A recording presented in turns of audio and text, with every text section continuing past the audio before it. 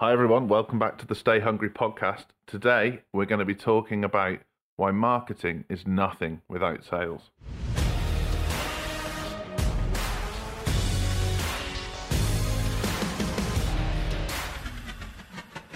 Rob, I told you there was intro music. Oh, I love that. That's amazing. I'm gonna change mine now. You're in the mood. You're in the mood. So, That's brilliant. for the uninitiated, just let us know who you are, please. Yeah, sure. So, yeah, my name is Rob Austin, and I run a sales consulting business. So, we obviously work very well with yourself, Joe. We've been the other seat of marketing and how important having a winning sales strategy and winning sales process is. So, I work with clients to instill sort of winning sales strategies to get them staying hungry and really growing their business in the right way and selling in kind of that right way, if that makes sense. Yeah, makes perfect sense. So, I guess the reason we've invited you on the podcast is I know that you sell from a place of value, and I know that you also don't like the stereotype that the sales industry has, much like I don't like the stereotype that some of the marketing industry has. Exactly. Yeah. I just come off recording my own podcast actually and had the same conversation. To be honest, though, there are bad examples within any industry, isn't there, really? There's a bad example of a marketer, a bad example of a salesperson. But for some reason, sales has this stigma that there's not much that gets redeemed about it. It has a hat on that's viewed as quite negative, where marketing I personally don't feel it has such a stigma to get around from. I think a lot of business owners see a lot more importance in having money throw well, the right kind of business anyway, has the money thrown into marketing, which is great. But we've had this conversation before, and I've said to you, I believe marketing is obviously vital along with sales.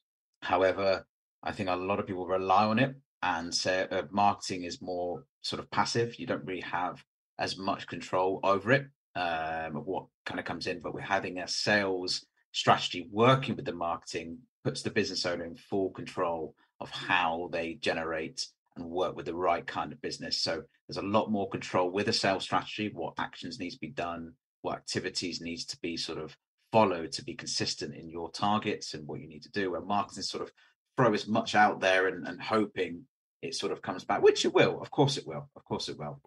That's Oh, never to downplay marketing. It's just oh, did how we are and everyone hear how what we're Rob able to just sort said? of how we're able to sort of take that winning marketing strategy and work with it with a winning sales strategy at the same time. But I just know from experience, a lot of business owners aren't focusing on a sales strategy. And I think Yeah. you've kind of said that as well. So you just hit me with not on purpose either, but you just hit me with the stereotype that marketers get hammered with is the Yeah, throw as much out there and see what sticks kind of thing. Um, and I literally say in every onboarding meeting with a client, this is not about throwing as much shit at the wall and seeing what sticks. And they always look at me like, "What do you mean?" And funnily enough, we ran a masterclass yesterday, and I've actually ran part of this masterclass at a group that you attend, and we were talking about laser targeting and about how you have to really, really, really know who you intend to sell to at the end, and that it doesn't matter that that's going to exclude loads of people because ultimately the world's abundant. There's billions of us.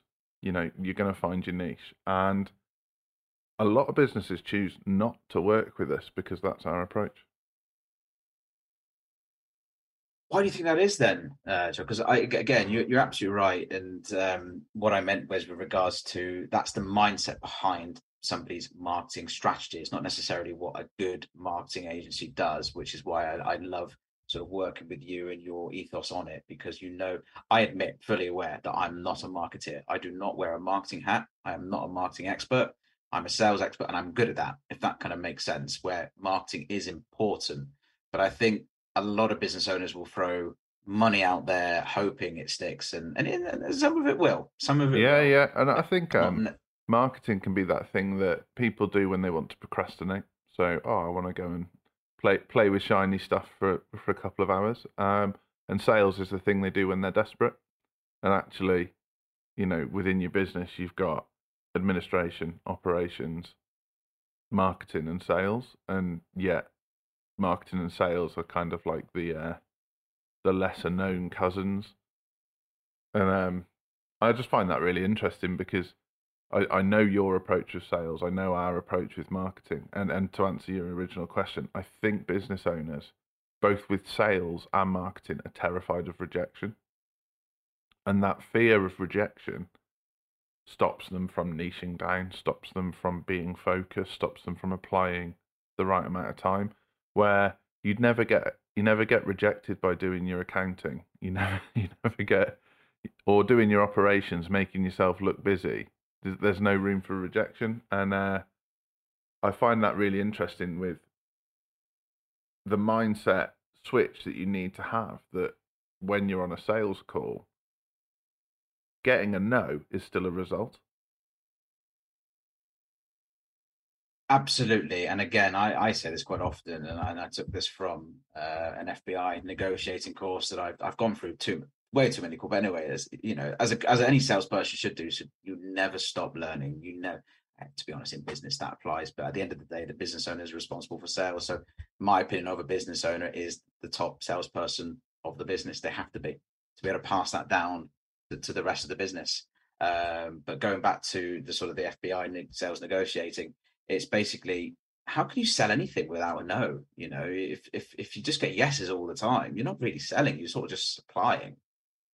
But with a no, you've got an opportunity to convince, not necessarily convince or manipulate, but to do your duty in selling in the right way to help that business owner or whoever you're talking to make the right decision based on the right information you're able to portray. And I think a lot of people stumble on that.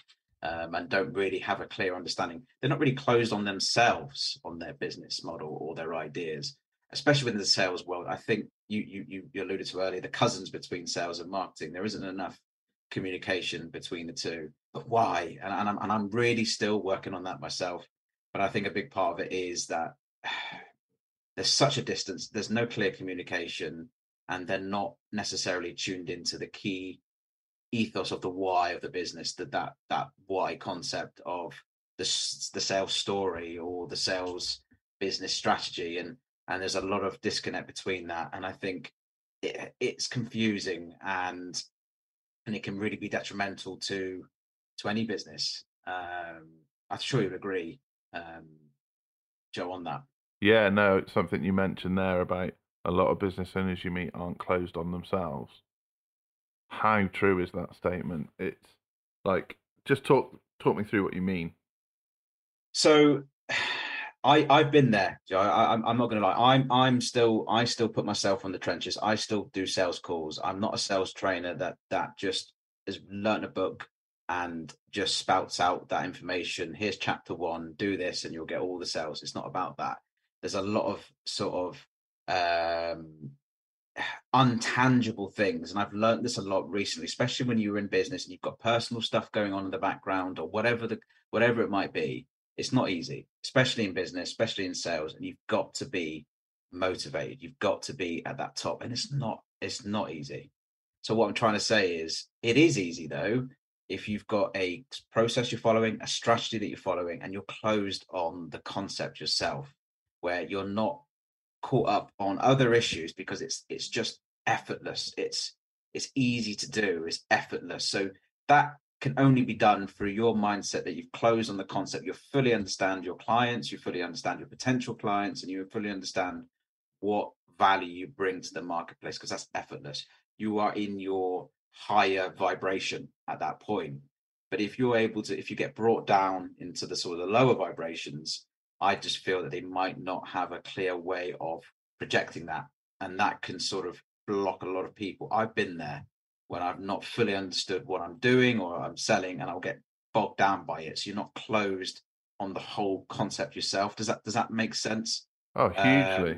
It's not, it's untangible though, and it takes time. It takes time for those neurons to sort of click. But that's practice. It's practice. It's practice and practice and more practice. You never stop. Or what I found within, this is a little bit off topic, but what I found with a lot of the clients that I work with and sales teams I work with, they're not practicing. They're not. They're not doing the role plays. They're not doing the sort of new sales skills or whatever it might be. They're just, they've got business coming in, bills are being paid, and they're quite happy, and that's fine. But that's absolutely fine. Not necessarily the type of client I want to work with, and I think it defeats the point of your podcast of staying hungry. They're just kind of bumbling along, and that's, there's no shame in that. However, I think when a business gets to that sort of place, you've got kind of two mindsets. Oh, we've done what we intended to do, and we're going to try and maintain it, which is actually really hard. It's really hard to maintain something at a steady level. It's easier to grow, which is a difficult thing for people to understand. And then you've got the other type of business owner that wants to make the marginal gains. So they're like, okay, we currently close 5% of all of our sales calls. How do we close 5.1% of all of our sales calls? Yeah, yeah. And I think it came from another story that I think it was Jordan Belfort. He always asks the group, a big, massive room, they always say, come on, reach high. And they always reach up. And he says, go on, reach higher. And they can always go that little bit higher. Yeah, yeah. You know, it's just natural human instinct to put your hand up. No, come on, you can do better than that. And you can, and you always can, but are natural without even thinking about it. And then you can go higher. And I think that's the kind of business that I personally enjoy working alongside. And I'm sure you're exactly the same, Joel. But yeah, and they are out there. There are businesses, but sometimes they just don't quite know how. And that's scary. And that is scary. And I get that. When you don't know something, you try and do anything else. You try and do, like you said, the accounting here or do that because it's comfortable, it's easy. However, how can we challenge your getting comfortable with being uncomfortable? And that's kind of what I do in my consultancy is, and it sounds a little bit strict, it sounds a little bit ominous, but it's not. It's just about enjoying what you do and just unlocking those neurons again to sort of, it's not that hard. And when you break it down on a sales strategy, from, for example, I've always got mine next to me here and I've got 5 channels. This is what I help my clients to do, is to sort of break down what would networking look like? How many network meetings do I need to attend and conversations do I need to have to turn it into this amount per month? And when you break it down like that, it's like, oh, it's not actually that bad, but we haven't got the numbers broken down. It's scary. And I get that. But so it's important to know your numbers in sales, obviously. Something you mentioned again. You mentioned Jordan Belfort. So another one of his things, if you've seen Wolf of Wall Street, read Wolf of Wall Street, or watched any of his seminars, he'll say, sell me this pen. That came from Jordan Belfort. And I know in the sales world that's a bit of a shitty thing to do to people.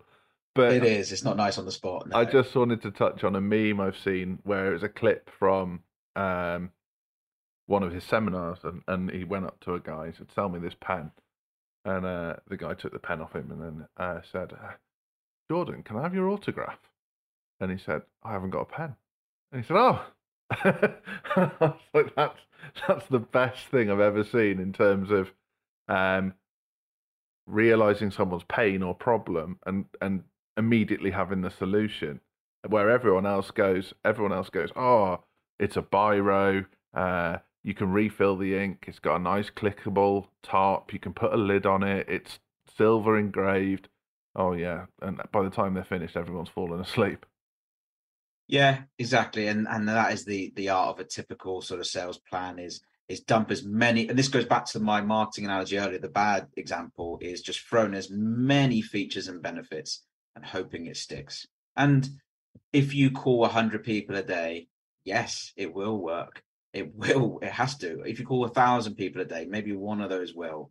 But that's the difference between working smart on the sales side and working too much. Because if you're more laser focused, like you said, I remember a client the other day said to me, no, it wasn't a client actually, it was onboarding a potential new client. His conversion rate was quite good. It was about 8 out of 10. And he said, Rob, I don't. Why would I need to work with someone like you? I've got enough business coming in. I'm closing 8 out of 10 people. And I said, why are we just talking to 10 people? And he said, oh, we've got the capacity to take on 100. Well, yeah, so we're not talking to enough people. That's the difference. It's about having that outside perspective of someone like yourself and myself to sort of help them put it into more of a clearer picture, because it is scary. And and it's especially in looking at the tangibles. So if he's judging himself based on an 80% conversion rate, like you say, that's great if you're speaking to 1,000 people a month. It's rubbish if you're only speaking to two. So it it's would you rather have a 50% conversion rate and talk to 500 people a month, or a 100% conversion rate and talk to 10 people a month? And it's that, and that's kind of where marketing and sales meet. So from our side being marketing, features and benefits should have been explained before the sales call or before the sales email or before the sales text. However, they shouldn't have been so over explained that you might have told the audience something that'll put them off, as in, I don't need that or I don't understand that. So there's a real nuance, a bit like how you're talking about you don't really know where you're at until you get on the calls and do it for yourself. Is how much do I need to give away to make this an attractive proposition, and how much is too much? Yeah, and I've had situations where I've had a sales campaign working alongside a marketing campaign, and all it took was that person to actually speak to a prospect, because people make their mind up very quickly, don't they? And you might have done a marketing piece and say, this is an amazing pen, blah, blah, blah, I don't need that. But as soon as I was speaking to someone about it, they might have told me something else about it. And that's the difference between how sales should be working with marketing alongside pick up the phone. And I remember you telling me a story, I'm sure you told this before, but that you've spoken to clients, you've provided them leads, but they're not doing anything with them. And that's the same as the sales. And again, why? This goes back to not having that clear plan, or that being closed on your own offer, that untangible mindset that goes back to it. Why would you be rejected if you're that clear on your offer, what it does to that person that you've identified? Why would you pick up the phone? Yeah, it's really interesting. So that example, I actually spoke to the director of that business and said, "Why don't you just call them up and ask them powerful questions?" And because he had a fear of rejection, so he didn't want to call them up and say, "Are you ready to buy?" I said, "Well, why don't you call them up, ask some powerful questions?" He's like what? And I was like, "Okay, first question, what made you sign up to this campaign?" So immediately, oh, well, actually, we've got a problem with this in our business, and I'm just not sure how to solve it. So I was hoping by downloading your free PDF, I'd get some ideas. All right, how did you get on with the PDF? And immediately you open up the conversation. The person on the other end's relaxed. They start to realize that you're asking them questions because you're genuinely interested in them. Yeah. And I think it comes down as well, there are a lot of business owners, they employ salespeople because they might not be the best salesperson in the world, which is fair enough, even though they should be, because they are setting an example. Or I get the other side of the spectrum where business owners are so protective that they can't let it go. And if they did let it go, what would happen to the revenue? Because everything was dealt with them. There's no translation between that business owner passing the mantle on. And I just come off a podcast as well just now where the HR company was talking to a company of a salesperson who's been there for like 20, 30 years, responsible for most of the sales, but he's retiring. Now they're like, oh my God, what do I do? How can I now translate what he was doing to someone else? It's not that easy. And like you said, it can come down to powerful questions, but there's something about delivery. There's something about what I'm trying to get at is sales is an art form. It is an art. It's about delivery. It's about understanding. It's about compassionate. And I've gone through personal stuff this year that's made me even calmer. It's made me a lot more sort of understanding. And this can help in your marriage. This can help in your personal relationships. This can help in your friendship relationships if you just take the time and really try and build that rapport and understanding. Where a lot of salespeople are quick, get in, throw stuff in. It doesn't work. It puts people off. So that's what I help my clients to do, sort of build that really exciting discovery session with a potential client. And it's more of a to the fact conversation. It's more of a natural key questions at certain points to really get to the bottom of, is this client going to be a good fit for me? It's not just about, please buy from me, Mr. Prospect. I need to pay my bills. It's about, I want to understand a little bit if I want to work with you too. And it's not just, so it's a two-way sort of qualification, sort of conversation, but delivered in a natural way. And that's why I'm trying to change the way sales is perceived across the world when it's done properly. And that could be said about any industry, Yeah, like marketing, it's really funny you like anything mentioned else. how it can help your marriage. 'Cause I've told the story on the podcast before, but I think it's relevant here. Um, I've done this to my wife a few times, and it's how I know she doesn't listen to the podcast because I've told this story a couple of times. But uh, get home, I really fancy a takeaway.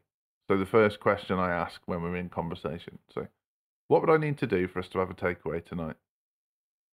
And completely throws it because you've taken no off the table, and then normally she'll say something like, "Well, it'd be really helpful if you could empty the dishwasher and walk the dog." All right, cool. Well, I could do that. And then the next question I ask is, "Do you want Indian or Chinese?" Now, there's loads of other types of takeaway, but I want Indian or Chinese. So she's still in choice, but I've narrowed the goalposts as such. I've niched down, and so she feels like she chose, got what she wanted because I did everything she needed, solved her problems, and everybody ended up with a good outcome. And I kind of think that with if you can do that naturally in a business conversation, so you're not being manipulative, but you are giving people options that will genuinely get them to where they want to be, that's the best sales conversation. And again, it comes back, Joel, though, to that untangible being closed on the offer yourself. It comes down to you really understanding their needs and problems and actually bothering to have the passion to find out in the first place anyway. That will come down from your marketing strategy, niching down, understanding the target market. There's so many, it sounds ridiculously overcomplicated, but it's really not. And I know I went for a long stage when I really got into proper sales and I started my own consulting business. I went for a bad problem with my wife because she knew I was trying to sell to her because I was asking specific questions. Are you doing that sales techniques again? And that's what your prospects are like. When you don't deliver it in the right way, it's exactly the same. So it's about having that, just take a step back, relax with it, and really asking those questions. But it has to come from that internal vibration of actually genuinely delivering it in the polite way, if that kind of makes sense, in a way of you actually care about this, because you tone of voice is the biggest thing. And I know I've done work with telemarketing teams where I've had people I've listened to the first 2 seconds, nowhere will I buy from this person. Yeah, got you. So it's just about having that time to deliver it, and it can only come from a lot of work internally as well. So it's more than just an amazing script. Follow these words and you'll get the sale. No, there's a lot more to it. So it's a dance, it's an art form, if that makes sense. And yeah, and a coating of authenticity, really. It's that. And I think that's a really important point that a lot of our listeners say they have this issue is when they get deep into working with a business, they feel like they care more than the person on the other side does. And I always say to them, well, from a marketing and a sales perspective, that's a great thing because you can really dial in on what it is they want. Because very rarely is the answer they just want more sales. It's always more nuanced than that. It'll be they want to send their children to private school, or they want to retire at 50, or they've dreamed of having a second home by the seaside. And when you really get the relationship to the point where you understand what the goal is, everything becomes a lot easier. Again, and we are selfish people, Joe, at the end of the day, is literally, if you can tune into what's in it for me in sales, it's a game changer. That's all you've got to do. What's in it for me? And that will be, at the end of the day, if you think back to anything you bought recently, you didn't just, like you said, there's a lot more reasons why you bought that product, whatever it might have been. Think back to that, to yourself, and think of that in the form of your target market as well. What's in it for me? And that's how people are wired. And if you can get to that, like you said, those sort of private school, whatever it is, that's what's in it for me, and that's what they want. And they see your product as a potential bridge or a key to that dream zone. But it's up to the person delivering that to be able to sort of communicate that of value, and that takes a lot of work. But I think some people just wing it too much, and that's why it might work the wrong types of clients, or someone wasn't communicating. 6 months later, you told me that, and because that customer's tuned into that. Yeah, So yeah. that's the big difference between. And you're a bridge, a key, or an accelerant.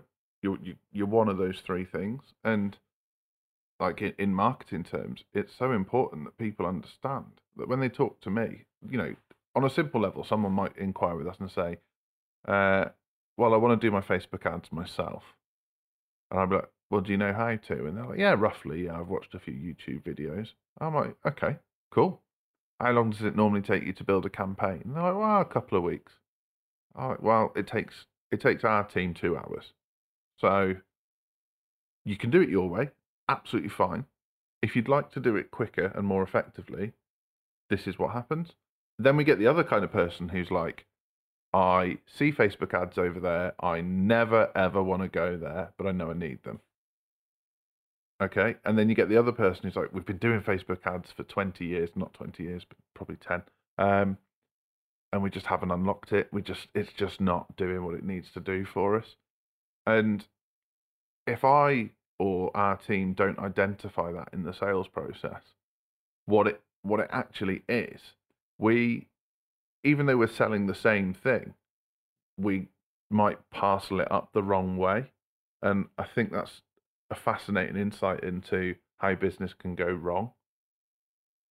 Yeah, I get people all the time saying, I work with a big financial company, and most of the clients that we speak to have got clients who don't pay their invoices on time.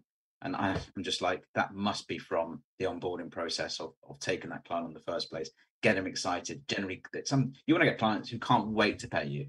They can't wait to pass money because they know you are of value. You don't annoy that person, and you never want to break that relationship. So it's really interesting, but getting that right at the very beginning is paramount to the business going forward, and keeping that type of client for longer than a month or 6 months or a year, and them being excited to work. Because the last thing you want, Joe, and I bet you've had this, you've got your phone ringing as a client, I want to speak to Chris today. You don't want to, life's too short for that. We want to be working with the right kind of clients, and I don't want to be looking at my phone saying, oh God, Joe Stone's phoning me. I'm thinking, we don't want that, if that makes sense. Yeah. No, absolutely. I mean, otherwise, just go and get a job. It's as simple as that. If the job you've created for yourself, the business you've created for yourself, fills you with dread every time the phone rings, stop doing it. Yeah. So I've got a couple more questions for you. These are a bit more left field, but always think it rounds off the podcast well. What's the best mistake you've ever made? Oh, I kind of alluded to earlier, so I won't go into too much detail, but personal situations aside, I went through a very rocky time in my marriage about a year ago, and it gave me a really big rude awakening, not only in personal but in business as well. Because were these things rubbing off onto my clients? My attitude, or perhaps my approach to certain situations, and was I truly listening? Was I truly delivering value? And again, it's all related, from our relationships to business. It's all related. So I think that, and I've even thanked my wife recently about, thank you for giving me that shake up, because it's made me a lot more calmer, a lot more relaxed. I hope this is answering your question, but it gave me a big rude awakening. And sometimes we all need them. We do, because we're all gliding along, we're all drifting through life and business and things, and now I put a lot more importance on things, and I really am even more teaching my clients the right way of selling by being a lot more calmer and relaxed and understanding and letting go, and really getting to the bottom of how we can help that potential person without pushing them away, and without them making the wrong decision by not working with that person. Because that's the last thing we want. If they've got a problem that you can help them with, but we don't close them, and they go off and keep making that mistake for 6 more months, and when they could have been working with you for 6 months, that's shame on you as a salesperson, as a negotiator, as a communicator. So yeah, big rude awakening has helped me. I think that answers your question. No, I love that because the reason we ask that question is usually people learn a lot more from their mistakes than their successes. But interestingly, in a sales sense, what a lot of purchases are about is paying so that you don't have to learn in the first place. And so it's really interesting that you said that sometimes people pay us to do their marketing so that they don't have to make the mistakes. Yeah, very true. And it to be honest, I think by becoming a more mellow person is stop making me making knee-jerk reactions to things and seeing a bigger picture. And what I'm trying to get at with so relating to a client relationship and your wife, a partner, whatever they are, is that trust. Is building trust and safety in your brand, in your sales approach, in the person. Is this really the guy who's going to get me to where he says he's going to get me? And it's about having that untangible energy and portraying that. And again, if you're not, it goes very back to what we're trying to say about 3 or 4 times now. If you're not closed on that concept yourself, they can smell it and they can hear it. Yeah, and I And I think don't blame them. And that's not their fault. Yeah, and I think the biggest giveaway on any sales call, from speaking from my personal perspective, is when somebody starts promising definites. So when they're like, "Look, every client that works with us sees 100% return," I'm like, "Well, you're going to have to prove that because that's a very significant thing to say." Or so when people start really, really churning off these definites, my alarm bells start going because I know that my best business relationships have vulnerability in them. That our best clients can ring me up and say, "Look, something here isn't going quite to plan. Is there anything you can do to help?" Or part of the service isn't what I expected it to be. Um, what is there anything we can do here? And it's like, well, sometimes the answer is no. Sometimes the answer is, look, I don't think I've missold you. I just think you've misinterpreted the information. But sometimes the answer is, well, yeah, of course there is, because we'll just shift this here, we'll do this, we'll rejig this, and that vulnerability and taking away. I think guarantees are important, but definites are quite dangerous. That's a really interesting point. Yeah, yeah. And something, I mean, I'm mentoring a few salespeople at the moment, and they're not necessarily hitting target as much as they'd like. And I think the company has a view on, oh, if they do more calls, they'll get more leads. And no, in my opinion, no, not at all. What I'm trying to get at is it's an untangible thing. It's inspiration. Well, let's get to the bottom of this. And again, it goes back to how close you are on the offer itself. And if you don't, and if it isn't going to work, you have to believe in what you're selling. And I'm going off a bit of a tangent here, but you have to believe in it. And if you don't, go and sell something. It's not that easy. It takes time. You're gonna go through business owners, industries, whatever it might be, to get to that point. It's not going to happen overnight like that. But you know deep down in your gut when you like what you're doing, don't you? So Yeah, and I think I completely appreciate that cold calling is scary for most people because unless there's an element of qualification or research behind those cold calls, you just don't know what you're going to get on the other side. But warm calls, particularly for business owners, when you're speaking to those people, you should be excited. I love that. And just think about all the work it's taken to get to that point. But they take it for granted. A lot of it's taken for granted. And I've had a lot of clients who are coming on board or whatever it might be, and they say, "Oh, Rob, I don't need you because I get loads of referrals." Good for you, but how long can that last for? When we're going to get another ridiculous 2-year pandemic or whatever it's been again? It's that mindset that sort of it's your own downfall sometimes as well. Yeah. And my final question: What's your Yep, go for favorite? it. What's your favorite film and why?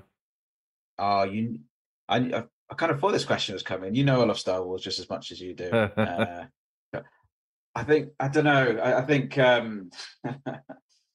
Wolf of Wall Street is definitely up there, and obviously being a very sales film, but it's also an excellent film. I just absolutely love watched it multiple times. But I think the inspiration of Star Wars is got to be up there, and of course I'm talking about the originals, not the new ones.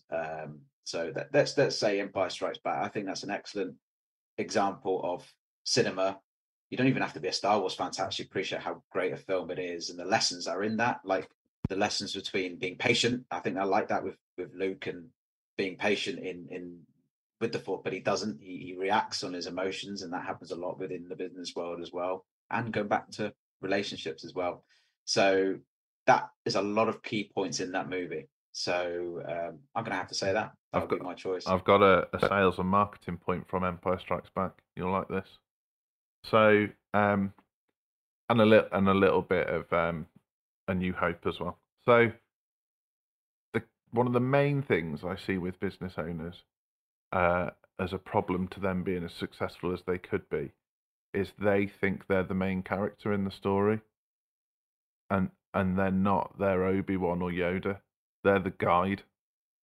So if you make your prospect Luke Skywalker and see yourself as Obi-Wan or Yoda, the person that's been there and done it and is now going to pass on the mantle, business becomes a lot easier.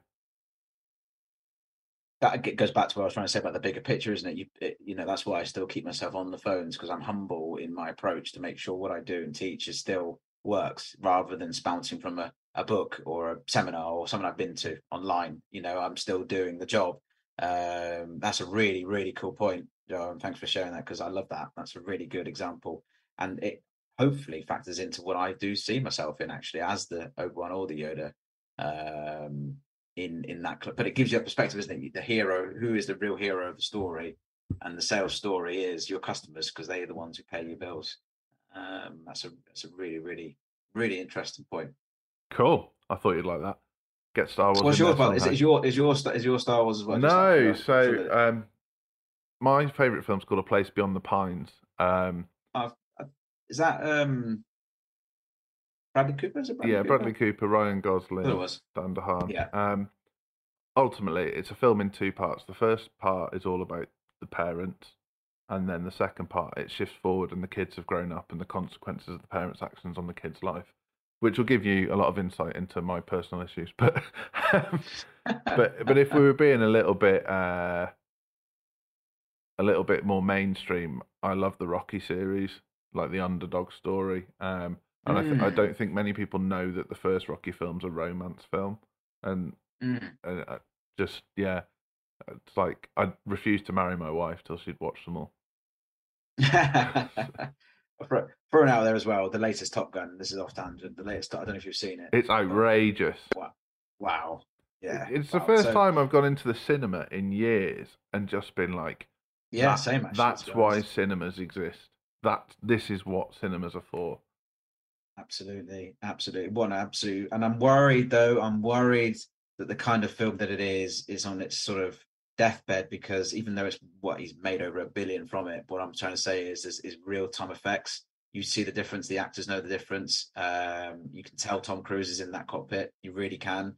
Where so many companies now rely on that CGI, that like in Star Wars. I remember Hayden Christensen in an interview when he saw Yoda, he was just looking at a pen or something. How can you act around that? It's not the same. I know you can't make a Yoda. I'm not saying that, but it's like too much reliance on CGI. I think that real time goes back to what we're trying to say all the time. It's that realness that you bring to the table in your tone, in your delivery, and that for me sings more than anything than saying, like you said, we guarantee this, we will give you this. I know straight away if that person's genuine or not. And that's why the Star Wars prequels are shit. They don't use enough practical effects. Yeah. Well, I loved them when I was a kid, obviously, but rewatching them, it's not quite the same. However, I'm not saying the sequels are any better. I would still take the prequels over the sequels any day. Really, that's interesting. A waste of story that they chose to make those.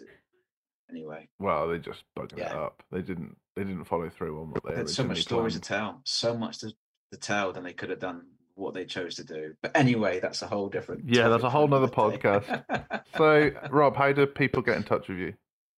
Yeah, so I offer obviously a very quick and easy hour-long discovery session where we'll sit down, we'll talk about your existing sales strategy and process, and if I can give you any tips in there, go ahead and take them. But if we get to the bottom of that, we can see some real progress or potential progress in creating a winning sales strategy for you, and something that we can design and get you increasing your turnover in a quite quick space of time over 6 months. We do say that we aim to sort of double revenue within 6 months, which is more than possible, then yeah, I've got a session around that. And if we don't work together, at least you'll take some really easy tips there and then on that conversation. And again, if anyone's listening, I do my own podcast as well, and it'd be great to sort of have you on there. We just talk about when sales meets and your industry, and it's great publicity for everyone. Wicked. What's the best place to find you? LinkedIn, I suppose. Cool. I am dabbling into Spotify as well. I'm not as advanced as you are, Joe, on your podcast yet, but I'm sure I can take some tips away from you. At least I'm honest. But LinkedIn's predominantly the best, the best location from Austin. SME Skills Academy, and you'll find me on there. Wicked. Thanks for being an awesome guest. It's been a pleasure, Joe. I knew it would be.